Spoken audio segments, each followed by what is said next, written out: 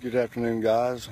This is John again, trying to add on to my conversion testimony. I guess it would probably take me about a couple of weeks of little shootings like this, filmings rather.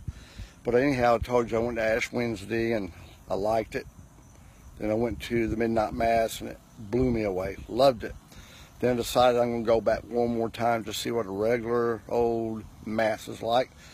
So I went right down here to St. Teresa the next Sunday, and there's a little Asian priest there. And I remember that I was, really listening to the sermons. I was waiting for them to say something that I knew wasn't true. And so my ears were wide open, eyes wide open. And I remember the priest, he got up there to do his homily. That's what the Catholics call a sermon, a homily. And he told us to close our eyes. He says, "Don't open your eyes till I count to 3. 1, 2, 3, open your eyes." So we did, and he's wearing a big old red clown nose, big rubber round ball, clown nose. And he says, "When you see me, what do you think about? Or who do you think about?" And everybody said, "A clown." He says, then he took his little nose off. He said, "You're very smart people." He said, "When people look at you, who do they think of?" And he went on to preach that when people see our lives, that we're supposed to see Christ. And I thought that was pretty Baptist of him. So anyhow, that's how particular and paranoid I was. And so I left the church, and I really enjoyed it. And like I said, I felt something at Ash Wednesday. I felt something at Midnight Mass. I felt something at this is the first Sunday of January 2014. And something just felt good at Mass.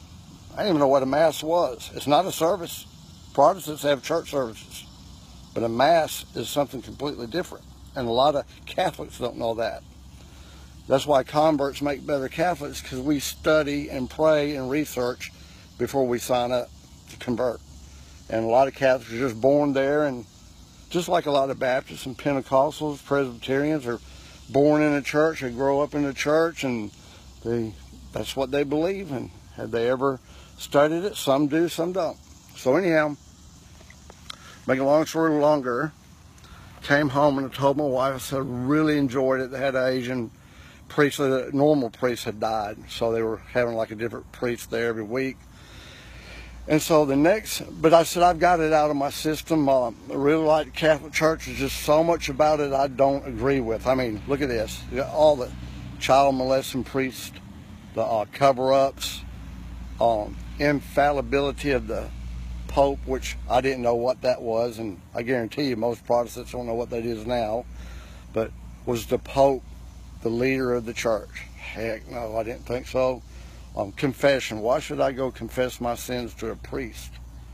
Why should I call a priest a father when Jesus said, "Call no man your father"? The bread and the water actually changing to literal God, to Jesus. I kind of already believe that, to tell you the truth, because it's explicitly clear in the Bible that it's not a symbol. And I always would read it and think, well, he said, "I am the bread of life," And anyhow, the Mary stuff, do they worship Mary, the Hail Mary? I didn't even know what a rosary was at this point. There were just so many things that bothered me about the teaching, or what I thought the teaching was, the history of the church, the medieval times, the Spanish Inquisition. I remember a man had brought a comic book to my house when I was probably 15 or 16 years old. It was a big comic book, like an 8x10. It was about the Catholic Church. And I remember I read it cover to cover. I don't know how many times, but it made me want to vomit. I mean, it was all about the Crusades, all about the Inquisition, all about priests getting nuns pregnant, killing the babies, and priests molesting little kids, and false teachings and stuff about sun gods and queens. This is really, I mean, it beat the Catholic Church up really bad, and I believed every page of it. And believe it or not, if you get on Google right now, you'll see everything I just told you on a million sites. And you talk to a lot of non-Catholics, and you'll hear those same things. So all these things were really, really bothering me. So I said, I feel something here. It's beautiful, and I feel God here, but man, there's just too much baggage, too much. So I went back to my regular church that I'd been going to.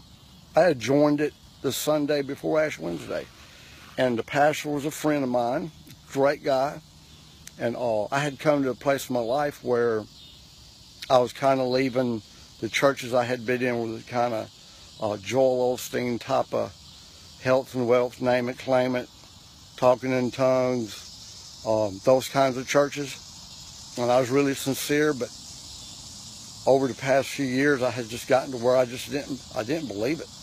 And I was getting real close to being an atheist, and I felt dead inside. And the only reason I was going to church is out of obligation. Really, the only reason I went to church for years was to be a good example for my kids. And my wife quit going. She said, I ain't going back. So anyhow, I'd been going to this, actually it was a Presbyterian church right behind my house. I'd been there 3 years. Usually I went by myself. And I loved the pastor, and I still do. We've been to Florida State football games together. Well, we went to one together, see him all the time. But I went back to that Presbyterian church because I told my wife, Catholic church is awesome, but full of false teaching, full of scandal, all kinds of mess. So that next Sunday I went back to my church, and this I don't want this to hurt anybody's feelings that I went to church with, but I remember going in there.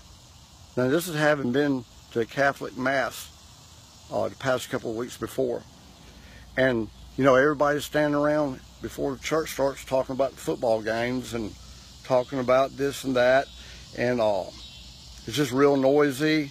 Nothing on the walls to look at. I was looking around, I mean, nothing but plain walls, no altar, no tabernacle, no big old crucifix, no stained glass, very noisy. And then actually my pastor friend came in, sat next to me, and he's in plain clothes like me right now. And then he went up there and we sang our, you know, our normal, and everybody's friendly and sweet.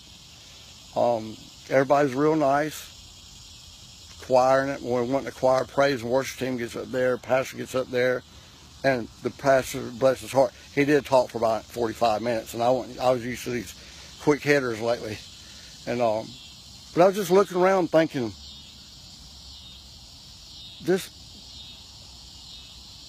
I just kept thinking back to what I felt at the Mass and the beauty and everything you see with your eyes at a Catholic church. You're constantly being stimulated, but yet I felt stuff here too. So anyhow, I walked out of that church that day, and it's a wonderful church, one of the best churches I've ever been a part of. I'm still friends with a lot of people that's going to be watching this, and I don't want them to think that I think they're the greatest people in the world. Great pastor, good friend now.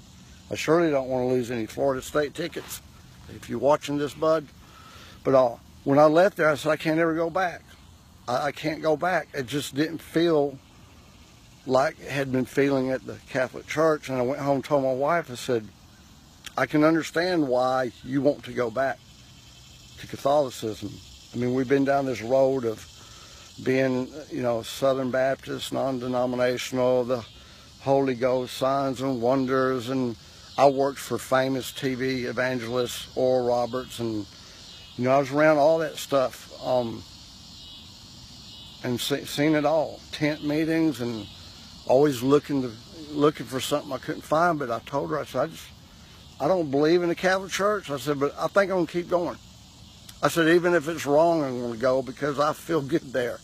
I feel something in my heart. I feel something on my skin, in my heart, and I don't believe it, and even if it's wrong, I'm going because it makes me happy. So anyhow, I'll pick up next time, because I started to study all those little things I told you about: confession, calling the priest father, the sex scandals, the inquisitions, the all that stuff, praying to dead people, Hail Mary, Rosary. Man, I tell you what, I did a lot of studying of early church history. I did a lot of research. I turned my ears off from what everybody was telling me, and I went to the library, and I started reading books and writings of stuff that came out years before the Reformation. And I studied as if my soul depended on it. And I'm going to be honest with you, if I hadn't, I probably would have kept going to Mass, even if I found out it was all wrong, because I just liked it. And I'd probably still be there today, even if I thought it was of the devil. I'm sorry, I'm human. I'm not going to sit in a church I don't like. But God started showing me things, and I'll try to share those with you in the next few days and get this over with so I can go back to posting pictures, okay? See you next time. Bye.